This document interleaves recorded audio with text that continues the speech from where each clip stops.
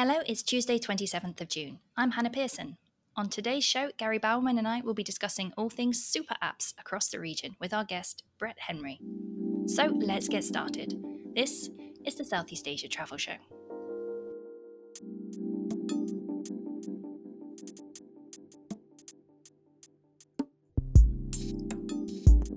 Hello, wherever you are in the world, and thanks for listening in. So today, we're delighted to welcome back Jakarta-based Brett Henry, who is President and Director of MG Group, a B2B hospitality marketplace. Our discussion today will focus around Brett's recent presentation at the Arrival Conference in Bangkok, which was entitled The Power of Super Apps in Travel. So Brett, great to welcome you back to the Southeast Asia Travel Show. How are you doing today, and where are you right now? Hey, I'm in Jakarta, and great to be back. I remain a most loyal follower of Hannah and Gary and the Southeast Asia Travel Show, so it's great to be back on a show that I listen to weekly. That's very kind, Brett. You always say the nicest things. So we're going to talk today about super apps and what they mean for travel, what they might mean in future. But before we get into that stuff, Brett, let's talk a little bit about MG Group's first half year of 2023. Such an important year for travel this year. When the three of us spoke last time, which I think was late December 2022, so 6 months ago, you were pretty upbeat about 2023. So how has it panned out so far for MG?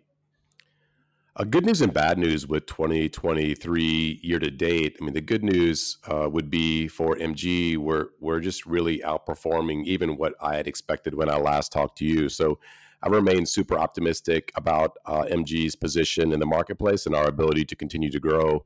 If you looked across some of our key markets versus 2019, which more and more I think people aren't sure 2019 is the right benchmark, but it's still the one that we're using. You know, we're up in Indonesia versus 2019 by 53% year to date. Singapore 20%, Malaysia a bit softer, but still up almost 7% versus 2019.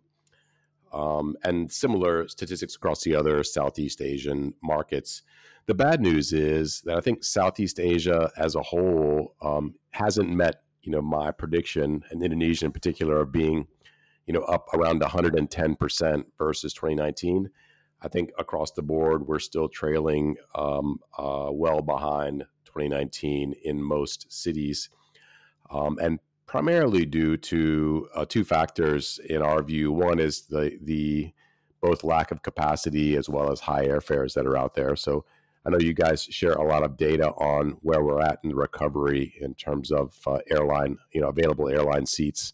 And I think across the region, we're still definitely in international well down, and in some of the markets domestically still down. The second factor is China opening has really not come through the way we anticipated. So we thought in the first half of 2023, China would really begin to travel in force, and we're only starting to see that come to bear now. Those are interesting insights. Brett, just to go back to what you were talking about in terms of the percentage figures against 2019, is that booking revenue or is that booking volume? This is on a TTV basis. And so what have been, so you're saying it's kind of a mixed bag. What have really been the standout factors, for those destinations that have been growing, Indonesia, Singapore? What's been driving that, do you think? I think both those destinations on an overall basis are particularly a bit behind where they hope to be in 2023. Recently, Bali, really happy about their progress, but still feeling like they're trailing well behind where they were in 2019, both on the domestic front in terms of arrivals as well as international. For MG, I think it's just been a combination of two factors. One is, we built and launched a brand new B2B specific platform during the pandemic, and we weren't sure if it was going to work because when we launched it, the pandemic was on. But it has been a really, really strong force to help us grow the business. And we've been adding more and more direct hotel connections to global brands, as well as to more and more hotel channel managers. So the platform has really been the key enabler for us in terms of growth in 2019 versus 2023. And so looking at the second half of the year, Brett, what are your objectives? What's the company looking to do across the next year, and what's the across the next 6 months, and what's the outlook? I think for all travel brands, the rest of 2023 will continue to be positive. So there's a lot of reasons to be excited about the rest of the year. So although airline capacity is far behind where we were, and we wish it would return next month, um, which won't happen, but it will continue to get better and better month on month. So I think the fact that flights are well behind 2019 levels is a negative, but it's also a positive in terms of future opportunity. So undoubtedly, with the current level of airfares, airlines, as possible, will continue to add back capacity. Number one, overall. Two, China will continue to improve, its status as an international inbound market for global markets as well as for Southeast Asia, which more or less it was the number one inbound market for every market in Southeast Asia pre-pandemic. In a lot of the kind of consumer research you see in China, a lot of the Southeast Asian destinations, Thailand in particular, show up as kind of one of the first places they want to travel to when they travel internationally. So I think we can expect a lot of goodness as overall airline capacity improves. Second, I think the corporate travel market is still, somewhat undefined what it looks like post-pandemic, but it continues to pick up, with particularly with events just being booked out at many of the key destinations in the region. So I think corporate travel, and in particular MICE and events, will continue to boom through the second half of 2023. So I think those are some of the key reasons why we can be excited and sure that there's more growth ahead for all of us. Yeah, absolutely. I mean, I think you summed up all those challenges, right, around the air capacity and China coming back. And like you said, it's holding it back now, but it also means that there's still a lot more that could come. So I'm loving the optimism you have for the rest of the year. Yeah, I'm really interested in views from you two, because you are two of the only people who are looking critically at Southeast Asia on a consistent basis. What's your view for the return of capacity in the second half of 2023 across the region?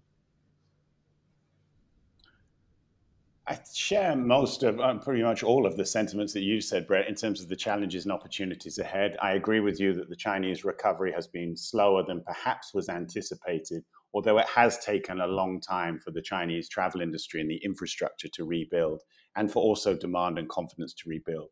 That does seem to be happening. I was in Bangkok last weekend. You guys were in Bangkok a couple of weeks ago. And I noticed a lot of Chinese tourists in Bangkok this week, a very young demographic as well, young couples, young groups of friends. You saw those lines outside the luxury boutiques, which you haven't seen for 2 or 3 years. So the Chinese travel recovery is happening. At what speed we'll see over the second half of the year, I'm not entirely convinced. I think we are going to be a little bit of a shortfall on what some people were anticipating at the beginning of the year. In terms of regional markets, I think this goes back to what we were all three of us saying 6 months ago, is that some markets are going to recover faster than others, and that's going to continue through 2023. The high airfares is certainly the biggest factor. You speak to anybody in the industry, they will tell you exactly the same. And most people in the aviation industry will also say that at the moment it's very uncertain about whether those prices are going to moderate. Some of them will, perhaps in the intra-regional space, we'll see shorter haul flights maybe coming down a little bit in cost, but they'll still be more expensive than they were in 2019. Longer haul, I don't really see that we're going to see much of a moderation at all. And that's going to impact, that is going to impact volumes. One thing that the travel industry tends to do, the airline industry especially, is tend to look at capacity recovery, the air capacity between destinations. But we need to drill down a little bit more. I don't think enough is being done on actual yields and how full those planes actually are. We may be at the end of the year where some airlines and some destinations are back near parity on capacity compared to 2019, but that doesn't mean those planes are full. And that's obviously going to impact hotel bookings and in-destination spend.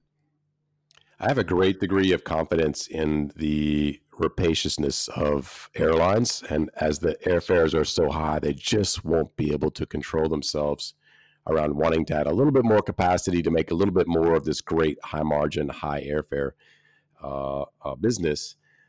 So as prices will not remain high, so I'm quite confident in that they will continue to add capacity. even if they say they don't want to keep prices high, they will, because they'll want more of that high revenue business. And as all of them jump in to do that, inevitably that will bring prices down. So I have great belief in the greed and desire for more revenue, more profit will in due course bring prices to more reasonable levels. I love that. Yeah, put it down to the greediness of airlines. But yeah, I mean, I think one other factor that comes into play for the region right now as well is around currency. So for Malaysia, Malaysian ringgit is really depreciating right now. I think Thai baht has also come down as well versus the USD. And of course, for those airlines that have a lot of their costs in USD, then that's going to impact their ability to be able to lower those prices as well. But yeah, ultimately, they can't stay as high as they are, and there is still those secondary, tertiary destinations that need to be connected to one another. And as that demand builds, I'm sure, as you say, Brett, those airlines are going to add it back on. Yeah, and I guess the other one as well is regulation. The airline prices are high, but the cost of travel is going to go up. Thailand is still talking about imposing a tourism tax. The same is happening in Indonesia right now. The cost of travel officially is going to cost more over the next 6 months, the next year for sure, and that just adds on to the burden for travelers. So let's switch gears a bit. And Brett, I bumped into you at the Arrival conference in Bangkok a couple of weeks ago, and you gave this really great talk all around super apps. And one of the phrases that I came away thinking was what you were saying. If you call yourself a super app, you're probably not a super app, which is super catchy. So, why are super apps just so important? I think if you're listening in Southeast Asia, you probably know why, and you're probably using them on a daily basis. But we've got quite a lot of listeners outside of Southeast Asia. So for those who are outside of the Southeast Asian region, Brett, what is a super app? Yeah, thanks, Hannah. That event was the Arrival event, Arrival Activate. Really, really great event. Highly recommend that to anyone listening for next year. Both the quality of the content as well as the speakers, which Hannah was one of those, was off the charts. So one of my favorite events of the year now, and I look forward to that going forward. So super apps is my topic, and we talked about a couple things. One was, what is a super app? So that'll address your question. And the most prominent brands known as super apps in Southeast Asia are companies like Grab and Gojek. Globally, you would add in companies like WeChat or Meituan. So these are typically companies that have tremendous scale, so hundreds of millions of users. And I've worked on this topic from a research perspective with Kei Shibata for several years, and we came up with a way to define, who is a super app and who is not. And it's basically that companies take some base element that has tremendous scale capacity. So something like ride hailing or something like payment that many consumers are using, and they add the element of persistence. So it has huge scale, but it's also something that has persistence, which means you use it every day or ideally multiple times per day. So ride hailing, you may use to back and forth to work, or if you went to dinner, you might be using it 2, 3, 4 times a day. Other applications that have that scale plus persistence would be things like messaging. So messaging is something that you're using multiple times per day. So you're going back to the app again and again and again. Payments is another category. So those are general categories that companies build out huge scale businesses. Once they have that huge scale in a single base element, they expand that and try to go into different horizontals, leveraging that huge scale audience that they have, visiting their app multiple times per day. So that's kind of how we define someone who is a super app. You have this base element with hundreds of millions of users in scale. And it has the characteristic of being persistent, which means the users use it multiple times per day. So what isn't a super app then? It's become the new black. I think we called it that in my presentation. So everybody wants to be a super app because it sounds cool.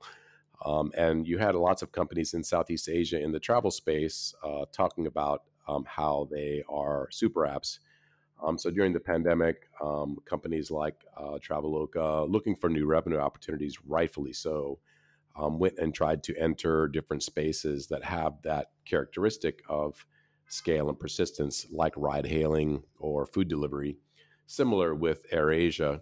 But as we come out of the uh, pandemic, more and more of those initiatives are being pulled back, and more of a focus just on the core business of travel for Traveloka and AirAsia. So just being a big company in a space doesn't make you a super app. The element of persistence, or they're going to use your app multiple times per day, is a key qualifier. And we just had the observation as you look through kind of earnings results for public companies that are super apps. Companies that are super apps never actually call themselves that, and the companies who typically use it either as a top line or as a tagline, saying that they are a super app, typically are not. So here's a question for you, Brett. You mentioned there Kei Shibata, and he and I were at a conference in Phuket about a month ago. We were both speaking there, and we did a round table. And one of the questions we got, because Kei did a presentation about super apps, and one of the questions we got, and I've done a lot of work around super apps in China, and the question I always get is, why do you have super apps in Asia, but they don't exist around the rest of the world? I think there's a couple reasons for that. One that may not be immediately obvious would be data privacy. So I think Asian consumers are generally comfortable giving up data and having companies use their data to personalize the experience. And this is a key element of super apps. They use consumer data to drive the experience. The second element, which is just kind of a function of, is my personal view of Western technology companies' approach, is basically very scale and global focused, where super apps by their nature are hyper local. So you have to be willing to do the hand-to-hand combat on the street, on ground in each market, to build out this hyper local experience. And that's just not the approach that companies like Google or Uber take. They want to build a platform and then scale it as it is across multiple markets. But if you look at some company who's crossed boundaries like Grab or Gojek, I mean, the Gojek business in Indonesia is very different in the from a consumer experience point of view on the ground in Singapore versus Indonesia.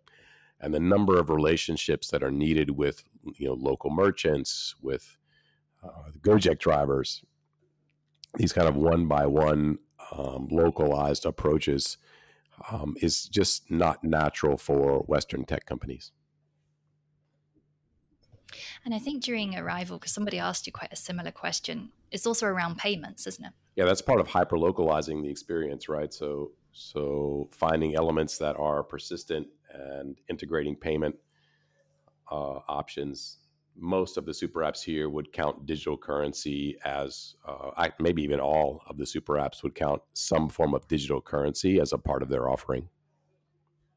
Yeah, I think that's fair to say that pretty much all of the super apps and other companies that are promoting themselves as super travel apps or that kind of thing have some kind of fintech component. They have to develop that to be able to compete. So how were super apps developing pre-pandemic then? And do you think that COVID has kind of accelerated their usage by consumers?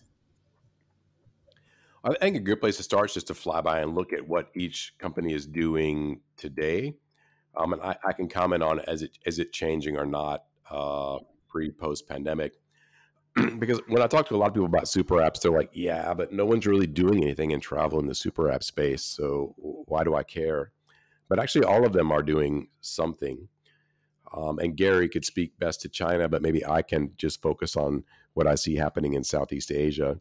So, we can start with Grab. Grab's a large super app, one of the most successful in terms of crossing multiple geographies. So in generally all of the Southeast Asian markets, they have a reasonable presence. Monthly transacting users, somewhere around 33 million. And if you looked at kind of registered users, it would be in the hundreds of millions.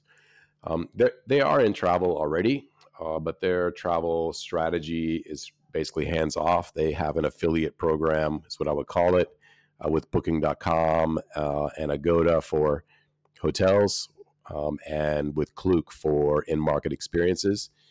But basically, when you arrive at the Grab site for travel, it would just refer you out, punch you out to something within the Grab app, but it's going to the UI and branding of Agoda, Booking, and Klook.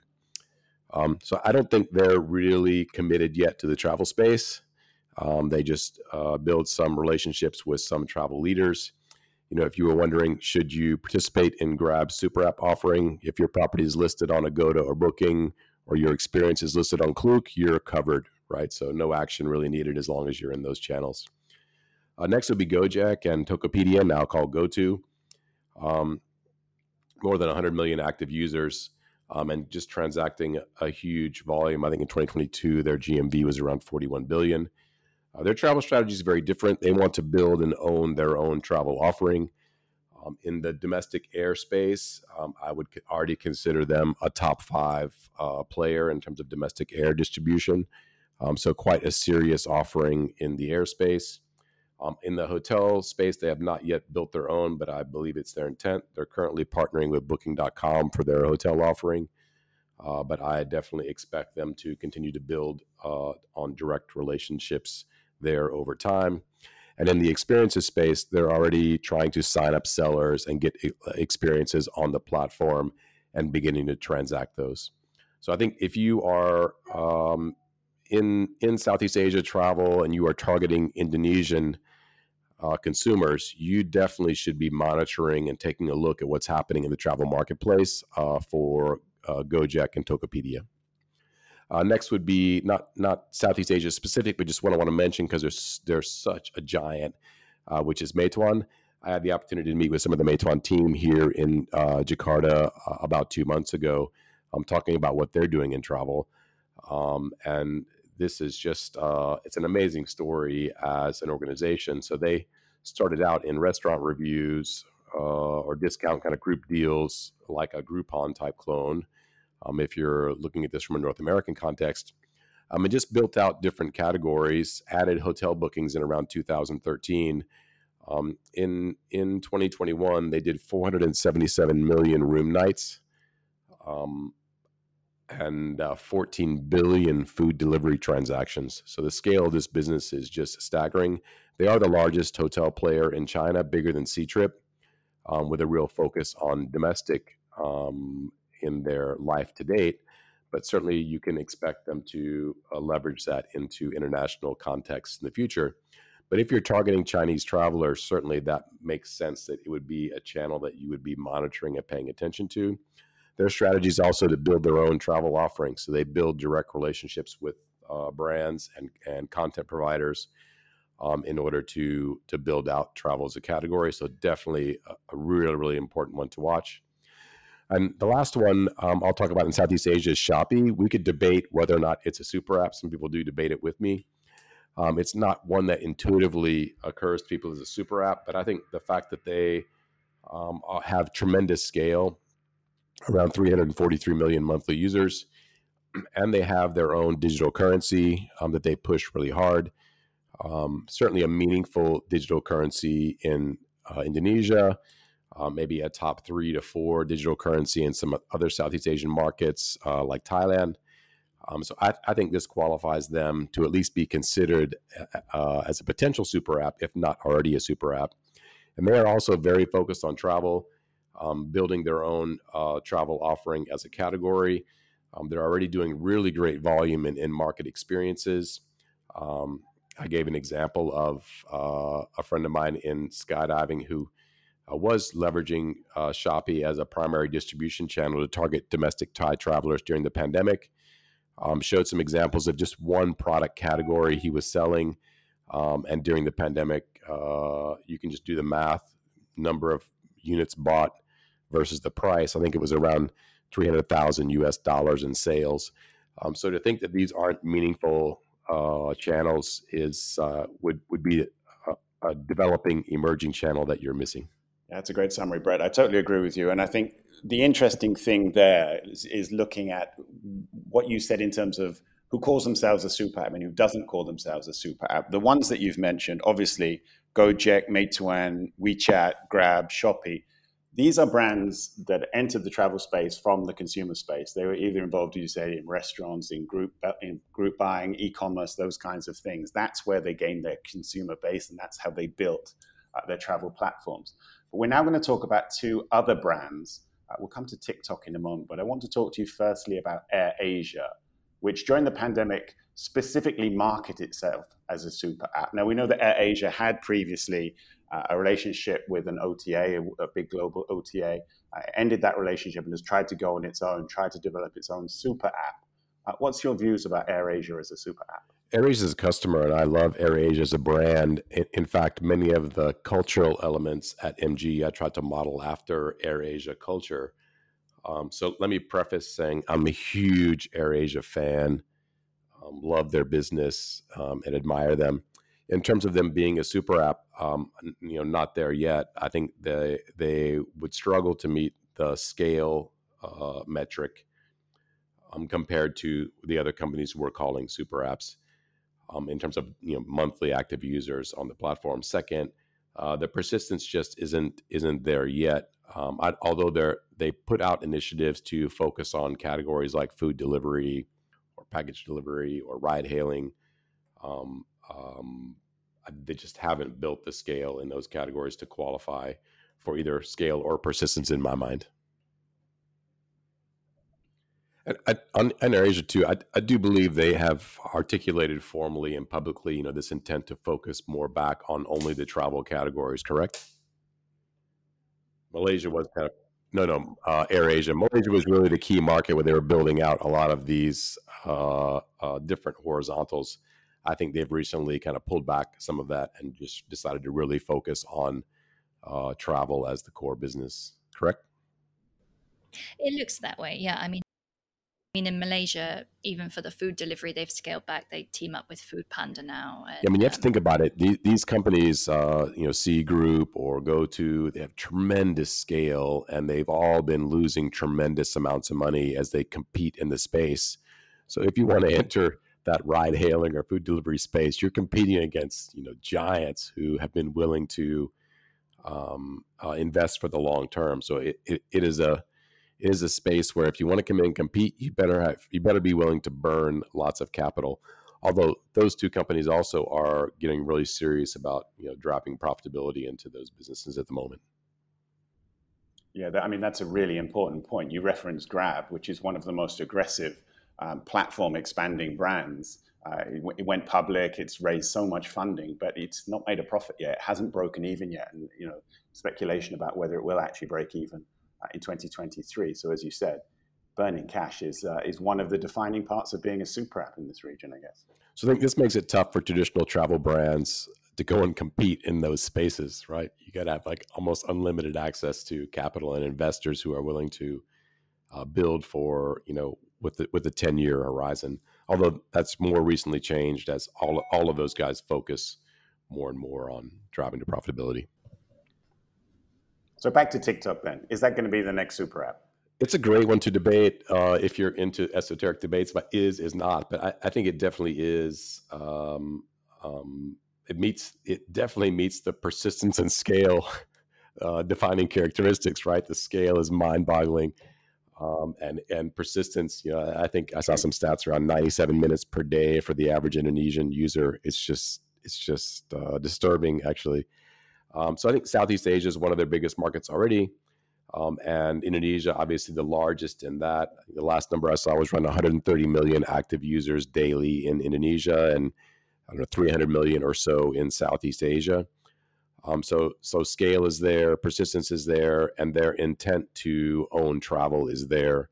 So they already have many sellers setting up shops and using a combination of either just content that drives people to transactions or live streams that drive people to transactions with very attractive distribution economics. I think when you initially sign up, they're offering merchants somewhere around 1.8% for the first 90 days. After that, 5%. But comparing 5% to what you're seeing in many of the traditional travel distribution channels, it's great economics. Could be 100 to 200% lower than what they're paying for other online channels today. So watch this space then, I think.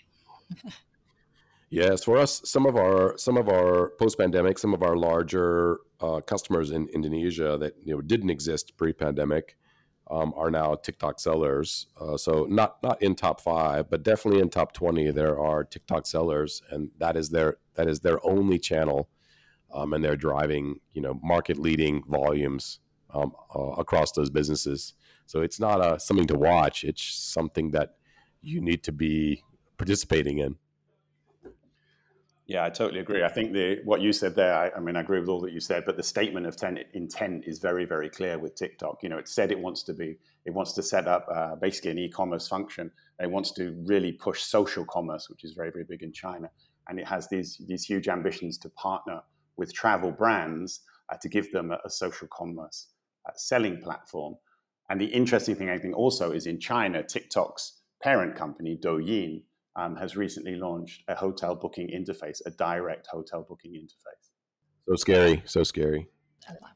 So Brett, these apps, obviously they bring a lot of opportunities for tourism players, but also some challenges for those kind of established ones. And we saw a few weeks ago, Department of Tourism in the Philippines getting into hot water because they were going to try and team up with Grab to do some kind of tour guiding around. And of course, the tour guides weren't happy with that. The transport companies weren't happy with that either. Do you see any other challenges that are going to come up around regulation? You guys are probably better set to speak on that topic than me. I do think that these types of conflicts are natural when you have disruptive players entering industries or markets. So I think we can expect more of that, both between competitors as well as with governments, as these companies come and challenge some of the traditional incumbents. Yeah, I would agree. I think disruption is now the name of the game across the travel sector. Technologies are changing so fast, intelligent technologies especially. We're going to see much more disruption, not just from super apps, not just from traditional travel companies, but all sorts of players, all comers we will see over the next couple of years. Which takes me to a question I wanted to ask you, Brett. I've looked through Hannah was there for your presentation. I've looked through the slides.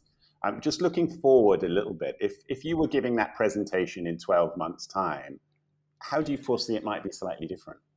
I think the sense of urgency. So in that presentation, I talked for each of the players around, what action should the arrival attendees be taking. And in most cases, it's already, assessed the platform and begin leveraging it. I think that the sense of urgency around, moving beyond assessing and make sure that in some way you are leveraging that platform becomes more and more important over the next 6, 12, 24 months. So it is very difficult to imagine that as big as the travel horizontal is, that these entities will not in due course, have teams focused on monetizing their scale in the travel category. So it's almost a certainty, and you're definitely seeing that from leading super app market China, as you mentioned, with them building out that direct hotel booking capability. And so I think I gave three kind of recommendations at the end of the arrival session, which is one is, if you're targeting travelers that are in any of the super app markets today, if you're interested in, Indonesian travelers, Singaporean travelers, Vietnamese travelers, Thailand travelers, you should already be, participating in these platforms, or mainland China travelers, who isn't looking to attract them. So it would really be inexcusable that you wouldn't already be engaging, learning about, I'm trying to figure out how, as a travel brand or travel intermediary or travel tech player, you can leverage these platforms. So first of all, if you're targeting, travelers in any of these markets, you should be engaged already around the topic. Second is, for travel sellers, the economics are just really solid and hard to imagine those are going to change in the medium term. So this, 1.8 to 5% commission seems to be the norm across most of the platforms. And this is just really attractive compared to traditional travel agency channel commission rates. So I think that's a really good reason to go and participate and push the growth of these channels. And lastly, if you're a smaller travel seller looking to participate in these markets, the fact that all these super apps give you access to local market specific payment options. So across Southeast Asia, the preferred payment option for consumers in different countries just varies wildly. And instantly, when you're distributing across these platforms, you're getting access to all of those local market specific payment options for near zero cost. So I think these are three great reasons why you should be out there leveraging these platforms today. Absolutely. I think that was a great round off to the end of the podcast. So thank you so much, Brett, for coming on. And it's always great to catch up with you and MG and hear your thoughts, and this time on a slightly different vertical. But yeah, if it calls itself a super app, it's not a super app. I'll go away with that still. Super app is a new black. It's a new black. Exactly. Gary, Hannah, thank you so much. I look forward to connecting with you again.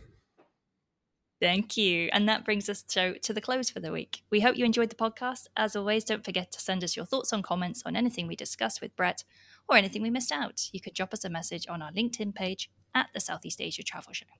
Yeah, and as always, you can catch up with the Southeast Asia Travel Show's full back catalogue on our website, the seasiatravelshow.com, and you can find us on any international podcast platform. So that's a wrap for today, but we'll be back to talk more Southeast Asian travel and tourism with you soon. See you next time.